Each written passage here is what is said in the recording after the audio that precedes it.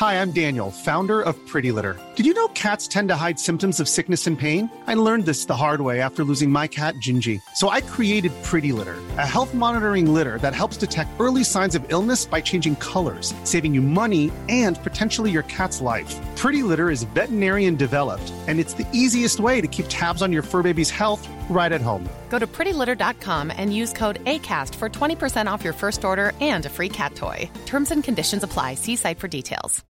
Millions of people have lost weight with personalized plans from Noom. Like Evan, who can't stand salads and still lost 50 pounds. Salads generally for most people are the easy button, right?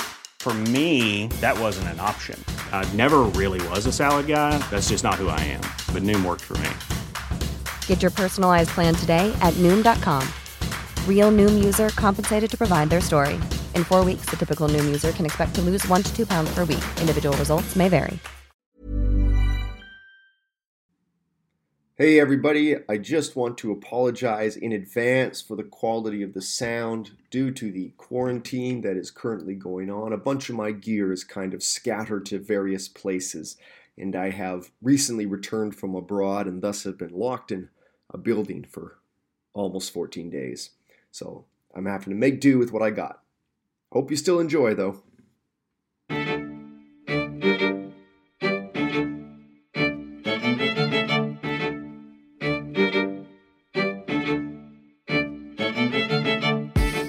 Hello and welcome to Cool Canadian History.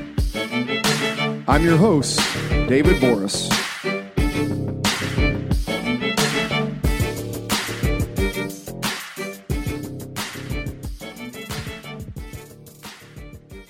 When one thinks of slavery in North America, one is automatically drawn to the horrific institution that dominated the southern United States for so long. But because of the immense amount of scholarship and media devoted to that very institution that started a war, the experience of black subjects of the British Empire and the black communities in what became Canada is often overlooked. Slavery in Canada is often completely overlooked or totally disregarded in most of the literature. Many people don't even know that slavery existed in this country, but it did. And this country has had a long and complicated relationship with slavery, escaped slaves, and free black citizens. Today, we explore how that complexity played out within a single regiment during a single war. This is Season 5, Episode 15, The Colored Corps and the War of 1812.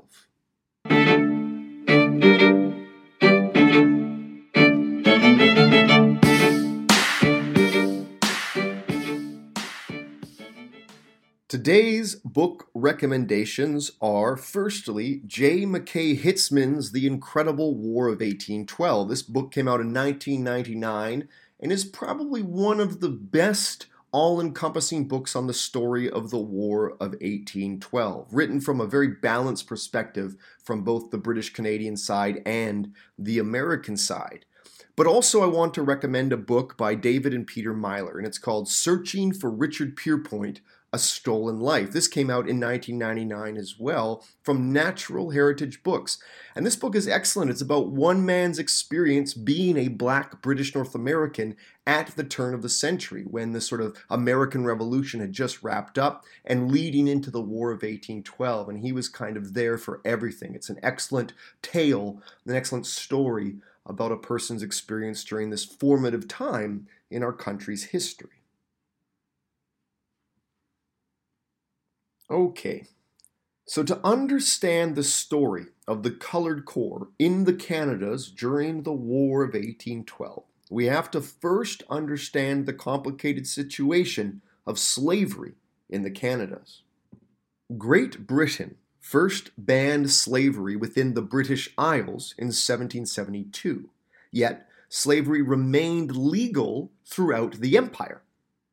In 1783, Britain lost all 13 of her colonies along the Atlantic seaboard in what would become known as, of course, the United States of America during the American War of Independence. Thus, the British holdings in North America, known as British North America, became a haven for those loyalists seeking to flee the American Republic and continue living under the British Crown and within the British Empire. In order to induce and motivate more loyalists, as they were called, to flood northwards into British North America, the British declared that any slave owner coming north could keep his slaves without any taxation or penalty. Thus, while in Great Britain herself slavery was illegal, by the end of the 1780s, slavery was certainly legal and practiced in all corners of British North America. It was an odd period whereby there were thousands of free blacks living and even working alongside slaves. In Upper Canada, in 1793, Lieutenant Governor John Simcoe passed the Act to Limit Slavery. This was the only act attempting to limit slavery passed in all of the British Empire. This was intended to stamp out slavery within the colony of Upper Canada over a lengthy period. It declared that any slaves currently in the colony were to remain as slaves. However, no new slaves could be imported into the colony. As well, any children born to slaves were to be set free by the age of 25. You see, Simcoe was an abolitionist, but was also concerned about alienating the influential slaveholders within Upper Canada. Thus, his act to limit slavery was meant to be a compromise between the abolitionists and the slave owners, slowly doing away with the institution over a long period of time. For a larger discussion of slavery, folks, check out Season 3, Episode 16, Chloe Cooley and Slavery in the Canadas. This goes into a lot more detail about this institution in British North America. What is quite fascinating is that during this period that Simcoe has passed this act to limit slavery, many slaves in Upper Canada sought freedom by escaping to the numerous free states in the northern United States, such as Michigan, Ohio, Pennsylvania, and Wisconsin, where slavery was completely abolished. It gets a bit more strange when we realize and learn that those who were slaves in the United States sought to find freedom in Upper Canada. Because, of course, under Simcoe's new act to limit slavery, no new slaves could be brought into the Canadian colony. So we have a very strange situation in the 1780s and 90s. We have slaves in the United States escaping northwards to Upper Canada to find freedom, while at the very same time, slaves in Upper Canada are escaping southwards to the free states of the northern U.S. to find freedom. As well, on both sides of the border, there are growing communities of free black citizens. This was the complicated situation on the eve of the War of 1812. So the War of 1812 began with the American declaration of war against Britain in June of 1812. The declaration itself was a product of a growing list of grievances between the new republic and its old imperial master. When war was declared, Britain was deeply enmeshed in an ongoing struggle against Napoleonic France, and thus, from day one, North America was basically a sideshow for the British. Many in the Canadas figured that an all-out American invasion simply could not be stopped. Much of this rested on the fact that the defenses of British North America were deemed to be wholly inadequate in terms of defending against a numerically superior force like the American Army. While British North America did have small numbers of British regulars who were considered some of the best infantry on the planet at this time, the backbone of the colonial defense was intended to come from the militia. Essentially, the militia was a non-professional, partially trained civilian force who were expected to serve in the British North American Defense Force in response to any sort of American attack. Now, some of the militia were fairly well trained and fairly well equipped, while most of the militia were not. In fact, while on paper the militia of British North America was quite large, the majority of civilians often failed to show up when called upon. And even when they did, they were only willing to serve for brief periods in direct response to foreign threats. Simply put, the militia was unreliable, and while some militia units would serve in the war with distinction, many simply melted away at the first sign of trouble or even bad weather. Hi, I'm Daniel, founder of Pretty Litter. Cats and cat owners deserve better than any old-fashioned litter. That's why I teamed up with scientists and veterinarians to create Pretty Litter. Its innovative crystal formula has superior odor control and weighs up to 80% less than clay litter. Pretty Litter even monitors health by changing colors to help detect early signs of potential illness. It's the world's smartest kitty litter. Go to prettylitter.com and use code ACAST for 20% off your first order and a free cat toy. Terms and conditions apply. See site for details.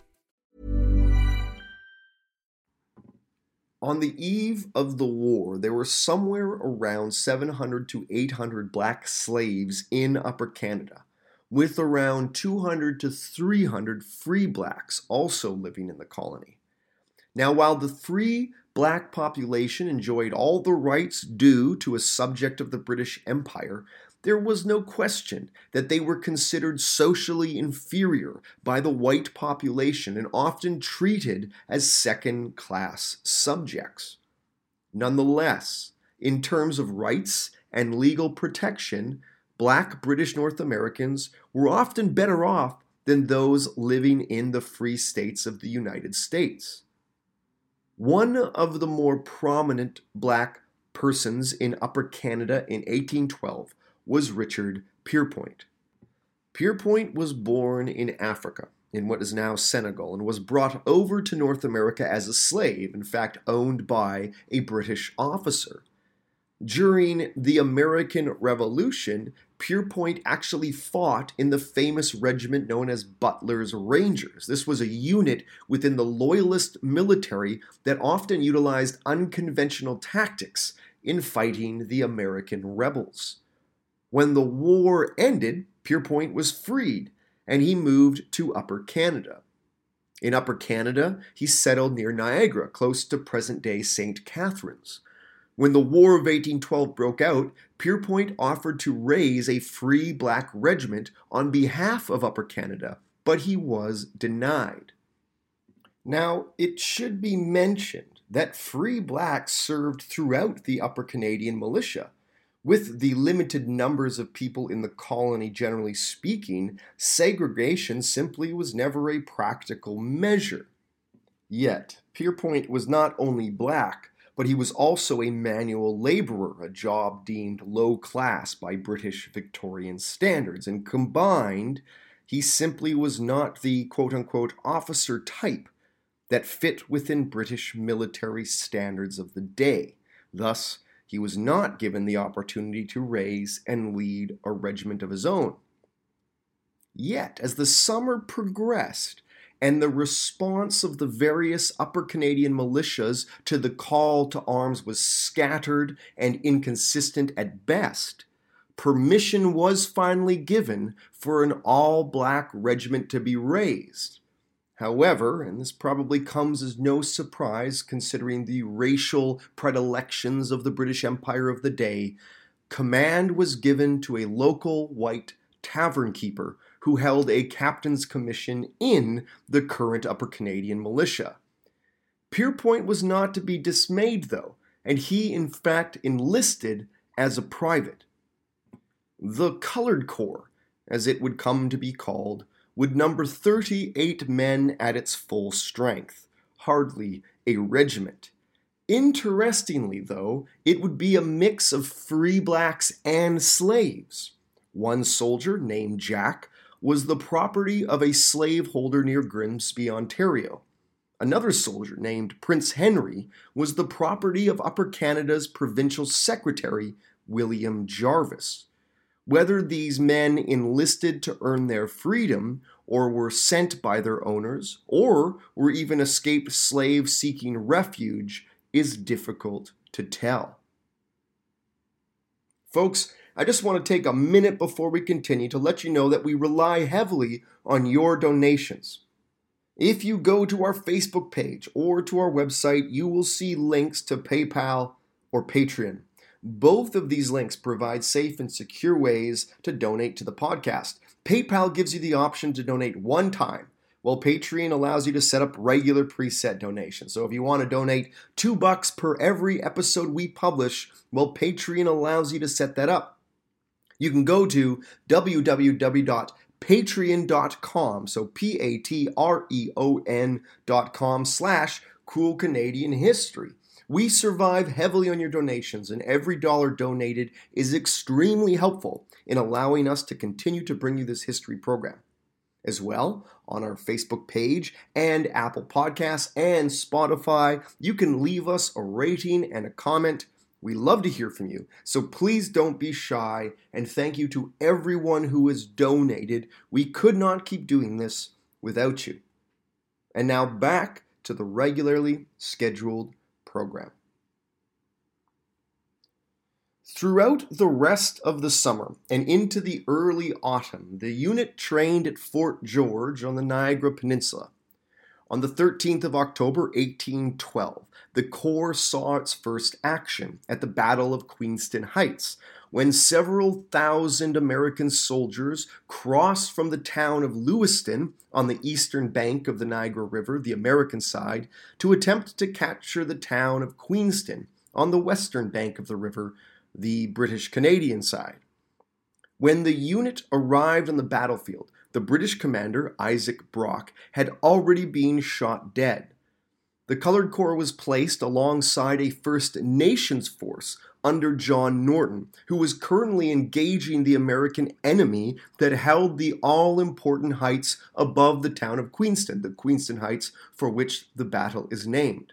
The Corps, now in full battle line, met the Americans with a volley and then participated in the charge that forced the Americans into surrendering the heights. The battle ended shortly after, the Corps suffering no casualties. By the end of October, the men had moved back into winter quarters at Fort George. During that winter, however, they lost their first member, when Private John Jackson succumbed to disease. Remember, at this time, folks, disease was a far greater killer of men than participation on the battlefield. Winter depleted the ranks by another 7, and only 30 men were able to muster when spring came in 1813. Nonetheless, the winter had allowed the unit to continually train, and this training led to it adopting the designation of an quote-unquote embodied militia unit, effectively meaning it was fit for general service and could be relied upon in any operation. This is juxtaposed with what was known as sedentary militia, which were often missing equipment and lacking significant training, and thus could rarely be relied upon without ample time improving first. In fact, it is in April when the unit was given the designation of the Colored or Black Corps as part of the muster rolls for the Upper Canadian Militia, basically meaning this was now a single contained unit recognized within the lists of all the units of the Upper Canadian Militia. In late May 1813, the men of the Corps would be tested once again, when an American force attempted to capture Fort George. The men of the Corps engaged in volley fire with the American attackers for 15 minutes before being forced back to the walls of the fort due to naval cannon fire from American vessels supporting the assault. After a 24-hour siege, the fort was abandoned to the Americans, and the Anglo-Canadian defenders retreated westwards to the heights near Burlington in modern-day Hamilton, Ontario. However, what was intended to be a respite from enemy attack turned into a battle with the elements, as the retreating Anglo-Canadian force lacked tents, blankets, shoes, and had to deal with constant rain and exposure to the weather. In early June, the Anglo-Canadian force attacked the Americans at Stony Creek, yet there was little evidence to suggest the Corps actually participated in this attack. Most evidence, in fact, suggests the Corps was left behind to protect the Anglo-American baggage train while a force went out to meet the Americans. The summer of 1813 is one of the low points for the Anglo-Canadian defenders of Upper Canada, as the Americans enjoyed a series of successes throughout the colony. Desertions spiked, and even the Corps was not immune, losing 4 men to desertion by mid-June 1813. The remainder of the summer and early autumn passed relatively uneventful until December of that year, when the Americans actually withdrew from Fort George and the Corps once again found itself reoccupying its old positions. In January of 1814, the Corps would undergo a shift from a combat force to a labor unit. All throughout the colony, defensive infrastructure was in dire need of repair and rebuilding, and yet the colony was struggling to enlist laborers to help. Locals were difficult to enlist due to the low pay being offered, and even militia units would find excuses to desert when stuck working too long on infrastructure projects. By the spring of 1814, Upper Canadian officials thus decided that the Colored Corps would now revert to under the command of the Colonial Engineer Department. It is difficult to discern whether this was a decision based on race or the relative disciplined nature of the Corps. It was widely understood by that time that the Corps was fairly well organized, well disciplined, and would listen to orders, meaning it would do the work it was being told to do. But one has to think that it is a combination of this fact coupled with the racial nature of the unit itself. Regardless, by March 1814, the Corps was engaged in the construction of a new key defensive position at the mouth of the Niagara River, closer to the shores of Lake Ontario than Fort George. This position, deemed Fort Mississauga, would now be the key to holding back American amphibious movements into the Niagara River. Today, the fort is located in the town of Niagara-on-the-Lake, right along Mississauga Beach. The fort was only halfway completed in mid-July 1814 when the Americans launched a diversionary attack against the position, but this was repulsed by the defensive force of British regulars and Canadian militia stationed there. Construction continued. By the end of the summer, it was obvious that Fort Mississauga was going to be a key strategic position for the Anglo-Canadian defense of Upper Canada, with its control of the river entrance and access to the Great Lake. In fact, by the autumn of 1814, wives and children of the soldiers, including the Colored Corps, had moved into the fort, creating a semi-permanent community at this new, strategically important location. While fighting continued on throughout 1814, there is little evidence to suggest the Corps participated in any of the major actions. Some unreliable sources indicate the Corps fought at the key Battle of Lundy's Lane in July 1814, but most historians consider this unlikely. Even when the Anglo-Canadians assaulted Fort Erie, south of Fort Mississauga, to push the Americans off of Canadian soil, the Corps remained in Fort Mississauga. This can be read in two ways. Firstly, the importance of the Corps in continually improving the fort's defenses meant they could not be released to action anywhere else, despite the fact that there were, in fact, requests for engineers to help in the attack on Fort Erie. The second way to read this is once again in the racial component, that due to their race, they were not deemed suitable for combat. Yet, this would fly in the face of the fact that the Corps had proven itself in combat earlier in the war.